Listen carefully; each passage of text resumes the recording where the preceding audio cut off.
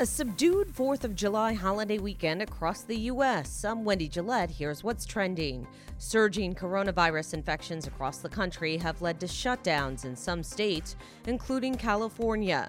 Almost every beach is closed down in Orange County, disappointing tourists. We found out last night, but we came anyway. NBA players are supposed to stay safe from the coronavirus by staying in a so-called bubble at the ESPN Wide World of Sports complex at Disney World in Orlando. Their friends and family are not allowed to go in and out, but resort workers are. And an Orlando Sentinel analysis found thousands of union employees live in counties that are hot zones of coronavirus infections. The league and Disney are working on an agreement to test some of the workers. And Airbnb is trying to crack down on house parties. The home-sharing site is stopping renters 25 and younger with less than 3 positive reviews from renting an entire home in their area.